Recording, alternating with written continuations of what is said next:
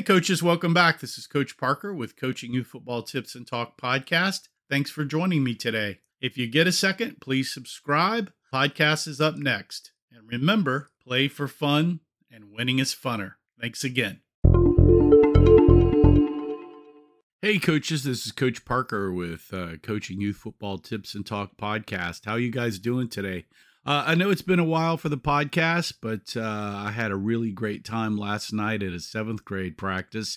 I got to coach the Big Hogs, which hopefully everybody knows, or you will now. I absolutely love coaching the offensive line. That's kind of my deal. Really, I'm a big guy, and for the first part of my youth football career, up until I was about from 7 to 16, I played offensive line before getting my, speed before becoming a fullback and a linebacker. So yeah, I have a lot of years playing the offensive line and absolutely love coaching it. So I thought I'd go over what we did last night and talk about kind of the practice plans for an offensive line coach for youth football. You know, I guess you could say from 5 to 7th grade now. I've coached 7th graders and 8th graders in 7-on-7 flag, but this was the first time for me, 7th grade official, doing some O-line stuff. Last week I'd worked with the backs, and this week I've got the offensive line, and we had a great time last night. So before we get into it, please subscribe to the channel if you get a chance, and follow me over on Facebook, Twitter, and over on my WordPress site, coachparker.org. So let's talk about what happened last night. So I've been asked to come back over to a team that I'd coached in the youth level, and our league had allowed 7th graders to come in, and I'd already gone back down and started coaching another age group down at the 7-8-year-olds. And so one of the coaches on our old team took over that 7th grade team, and he asked me to come over to make some tweaks on the offense and just look at the defense. And I'm not coaching this season, so I thought, yeah, I'll come over and see what the 7th graders are all about. And I've really had a good time last week with the offensive backs, and this week I'm with the offensive line. And last night we started to go over that, and so we just started going over what their general blocking rules were. I noticed in the last couple of game films, they were kind of cowboy and rogue doing kind of what they wanted. So just wanted to solidify that. So what we did is I set up a whiteboard at practice, and we had a chalk talk, and really wanted to show them, you can talk to 7th graders a little bit different than 10-year-olds. So I wanted to show them basically what rules they were using, what my rules that I kind of tweaked last week with the backs, and just make sure they knew really what the rules meant and why, and then showed them on the whiteboard against a 5-3-6-2 and a 4-4 defense why we're blocking these particular rules and how they would approach that. And so a couple, the rules that they're using are God, gap on down, and I had installed gold, which gap on linebacker down. Since a lot of these defenses are running more linebackers, we want to make sure we can get off to them. We put in jaw, which is a severe angle block down for everybody because they were running some beast plays. And so that's what jaw is everybody basically blocks down on a severe angle track. And then we talked about what they were doing on pass pro. And then we had put in 2 audible tags for when linebackers blitz the A gaps or were just stacked up in the A and Bs, which were cannon for the 3 interior guys, and domino is for the 5 interior guys.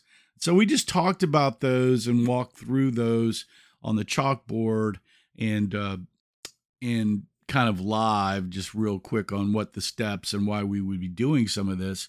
And then I drew up the offense versus these 5-3, 6-2, and 4-4 defense and showed them, this is gap on, linebacker down. This is why we're going this way and doing this, because if you do the rule, you're going to pick up all of these guys, and then we're going to kick out the DNs, or the wing back will pick out the DN and corners, and we're going to deal with that. They had a really hard time understanding on not blocking outside on a particular DN or outside linebacker, because we're trying to block in and we want to kick out with our fullbacks and stuff. And they were just having a really hard time with it. And the tackle and the tight ends didn't really understand we want you going after, really chipping off and going after the linebackers. And so we talked about that quite a bit. And so that chalk talk lasted about 20 to 30 minutes, and it was very positive. I think they understood a little bit more when we drew it out for them so they could see it. And then I decided to take that now to the field. And so we did. When we got to the field, what we started doing, we broke out. The backs went over to their backfield practice, and I took all the linemen with the other lineman coach, and we started doing just the steps, which I know is really boring to a lot of people, but I go through this progression 1, 2, 3, 5, and 10 step progression and get off, just so we can get this inside step. I'm a big believer in jab stepping inside first, because the inside gap is the most important gap, just to make sure we're not getting any leaks on the inside. A lot of these defenses we're still playing in this youth rec league, even for 7th grade, are 6-man, 7-man. I mean, the last 2 games these guys were just heavily stunting every gap, sending about 8 or 9 players through gap, knowing that we just did. Their team doesn't really pass, or has passed effectively enough, probably under pressure, to get the ball off. So I think that's why these 2 teams are doing that. So we put in that cannon and domino call for them. And so we're trying to step down right now and just clear up the leaks that we're having from the inside rush. So we're going through these inside steps and just stepping 1 step, 2 step, 3 step, and make sure everybody's low. The alignment on the line is good. We wanted to go from, they were in a 0 gap. We wanted to go to at least a 6-inch gap. And so we've been talking about that. So we went over gold and jaw in the step drills and pass pro, and did that for about 15 to 20 minutes. And then I also went over to the backs for a minute, and we talked about a count system for them when they're outside the tight end and who they're supposed to block, and went through that. The first person gets the 1 guy, second's got 2, three's got 3, and to make sure that they're just not run, because what we're having is they're just running around not knowing who they were blocking. So we want to make sure, sort of like on special teams, you're going to count the guy and make sure we've got that guy covered and blocked. And for the backs, we also talked about a mirror shield blocks, that they don't need to take the guy to the ground like offensive line. They just need to shield. And then I came back over to the offensive line group, and we did more of the rule blocking now with so we took players and set them up in front of the offensive line in a 5-3-4-4 and a 6-2, and we had them go through the rule progression for jaw and gold and God and pass pro, and talk about whose responsibility is for each man, and then if somebody comes up, why we would call cannon or the domino audible blitz call, and then what would happen from that. We need to put in next on Friday our butt-to-butt split blocks when we do ISO plays, and how that's going to work. But I didn't put that in yesterday because I wanted to make sure that we were stepping inside, because they're really having a hard time understanding that you've got to pick up the inside guy if he's coming in. You can't just, there's a guy in your gap and a guy on you. You have to block the inside guy. That's just the way it is. And they're having a hard time understanding that particular fact. So we went through that for about 20 minutes, just making sure that they could point out and understand who they were picking up. And then we talked about the communication process, that, hey, who should help me if I have a problem, and how to deal with that particular thing. And if they are getting beat and no one's mentioning that in the huddle. They need to coach themselves as a team to say, hey, Tom, why aren't you picking up that guy? Do you need help? Because we as coaches can't see that, but they can certainly see, that, hey, this particular player is making every tackle. They need to talk as a team how to deal with that, not just the coaches. So I talked to them about communication, that they're old enough now to talk to their other teammate and ask them, do you need help? Do we need to talk to the coach about what's going on? Just don't continue to get beat and allow this to happen. If some guy keeps making every tackle, maybe you guys need to decide that guy's not going to continue to make the tackle anymore. They can do that. We don't have to watch for that. And also about their intensity level. A lot of these guys are playing great defense because we don't have enough kids to two squad. So the majority of the offensive line is playing on defense, and the defense for this team is outstanding. It's one of the best defensive teams that I've seen.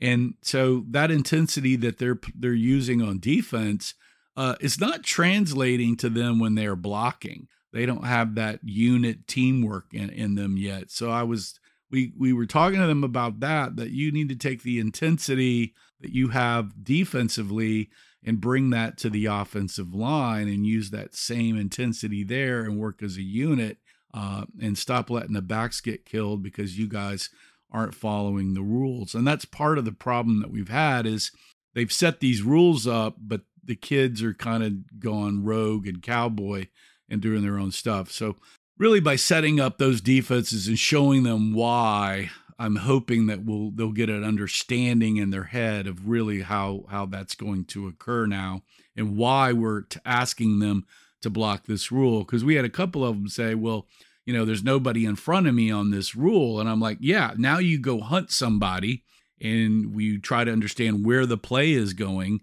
And then we go hunt, especially with gap on linebacker, down defender is, you're not going to just take 3 steps and stop.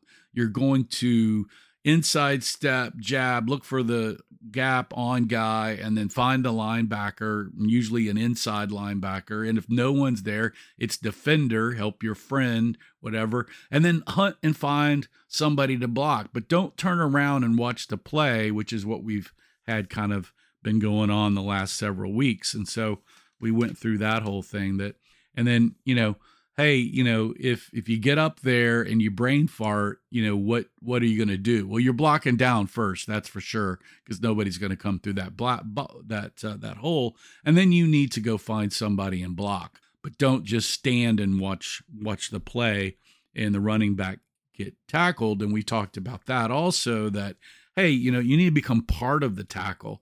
If you've been blocking and you look over and 3 kids are sitting on the running back, just don't stand and watch the running back get blocked. Go over there and try to block those tacklers off the running back or push the running back for another yard. But just don't watch the running back get crushed.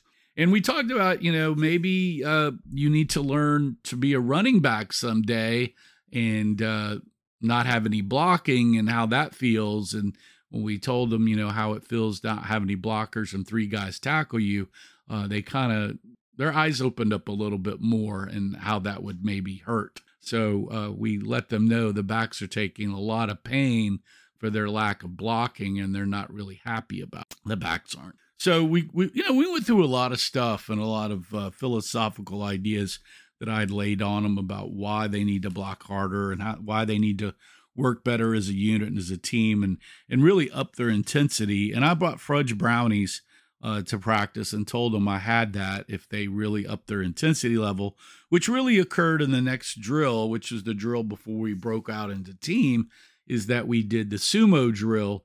And the sumo drill is basically like the old bull in the ring, but we don't stand up, and this is an offensive drill. And the 2 players, we get 2 players into the middle. They're faced each other on their knees with their hands on their kneecaps.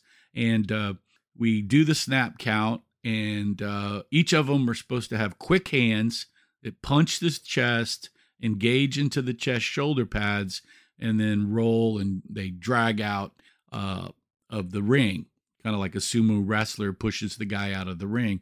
And so it's all about an aggression and a quick hands drill, because quick hands, which we were talking to them about, especially when we're looking at their stances, we want one hand ready to go so they can get out and punch on it. The quick hands and the belly button on their belly button and getting into the person. That's really how you could do a really good block. You really want to get your hands, your body on the other player and drive them off the line of scrimmage and not wait for the defender to hit you. So we want to get our hands on the defender fairly quickly so we can start directionally pushing them and driving them where we want them to go. And at this younger age, that makes a really big difference because we've been kind of timid about that. And so I'm trying to get these guys aggressive. And that's what the sumo thing drill does, is we're trying to get them quick hands, punch, and then basically WWE that guy out of the ring. And then the winner stays in for 3 times. And then we have a championship if we got 2 or 3 winners. And the boys did get into that drill and enjoyed that drill. And we saw some good aggression there. And so that helped. And then we went over to team offense and basically, aligned to let the backs run their plays through our blocks. And we had the boys making sure they were making the steps, dealing with the good snap in the center. And we're still struggling at center, and I'm a little concerned about that, getting the snap off. We had a small center last week because they've had 2 other centers that got hurt. And so I moved a bigger guy in that I know. He's sort of played center before. And so we're going to try to work that out. And I like big centers because we can wedge and do some things off of that. So hopefully we can get that to work out this week. Otherwise, we'll need to go back to the small center. The small center has got a nice shotgun snap. He's just having trouble with a bull rush from a nose guard. And hopefully we'll get the larger center to work that out and get through that. But yeah, I had a great day with the offensive line, 7th graders yesterday. And, most of this stuff that I've talked about is on my offensive line practice plan, 90-minute 1-pager over at coachparker.org. It's basically 10 minutes of alignments and gap splits, 10 to 20 minutes on get-offs, 20 minutes in blocking rules, 30 minutes in blocking techniques, and drill time. And so it's an hour and a half, 1-page kind of deal that you can use for your entire week of offensive line practice. And it's a quick little reminder page that you can use. It also is an O-line bundle package. It's $11.99 over at Coach Parker too. So you can get all this all nice and organized in one kind of thing over there on my website. But I hope you enjoyed the podcast today about what happened yesterday. I know I've kind of rambled a little bit, but haven't got a podcast out. And for some reason, I guess I just had so much fun last night. I really wanted to talk about it today. And for you coaches that don't really focus on your offensive line, I've head coached for many years, and I will still coach the offensive line because really football is about blocking and tackling. And if your team can block, you can be very competitive and have a great season. So this is Coach Parker with coachparker.org. Thanks for joining me today. And remember to play for fun, and winning is funner. Ciao. I'll see you guys next time. Thanks a lot. Hey, thanks for joining me all the way to the end. That's much appreciated. Hey, if you get a chance, just subscribe to my podcast. That really helps a lot. And also, you can head over to coachparker.org, my playbook store, and check out all my playbooks like the Power Wing Beast offense, the 6-2 multi-8 defense, the Wildcat spread, the Power I, the double wing, the I formation, wishbone, my drill books, my Jaws blocking book, my Wolfpack 7-on-7. Got a lot of good stuff over there you can take a look at, and that'll help support me bring more youth football content to the youth football coaching community. And as always, remember to play for fun, and winning is funner. Thanks for joining me today. Hope to see you guys next time.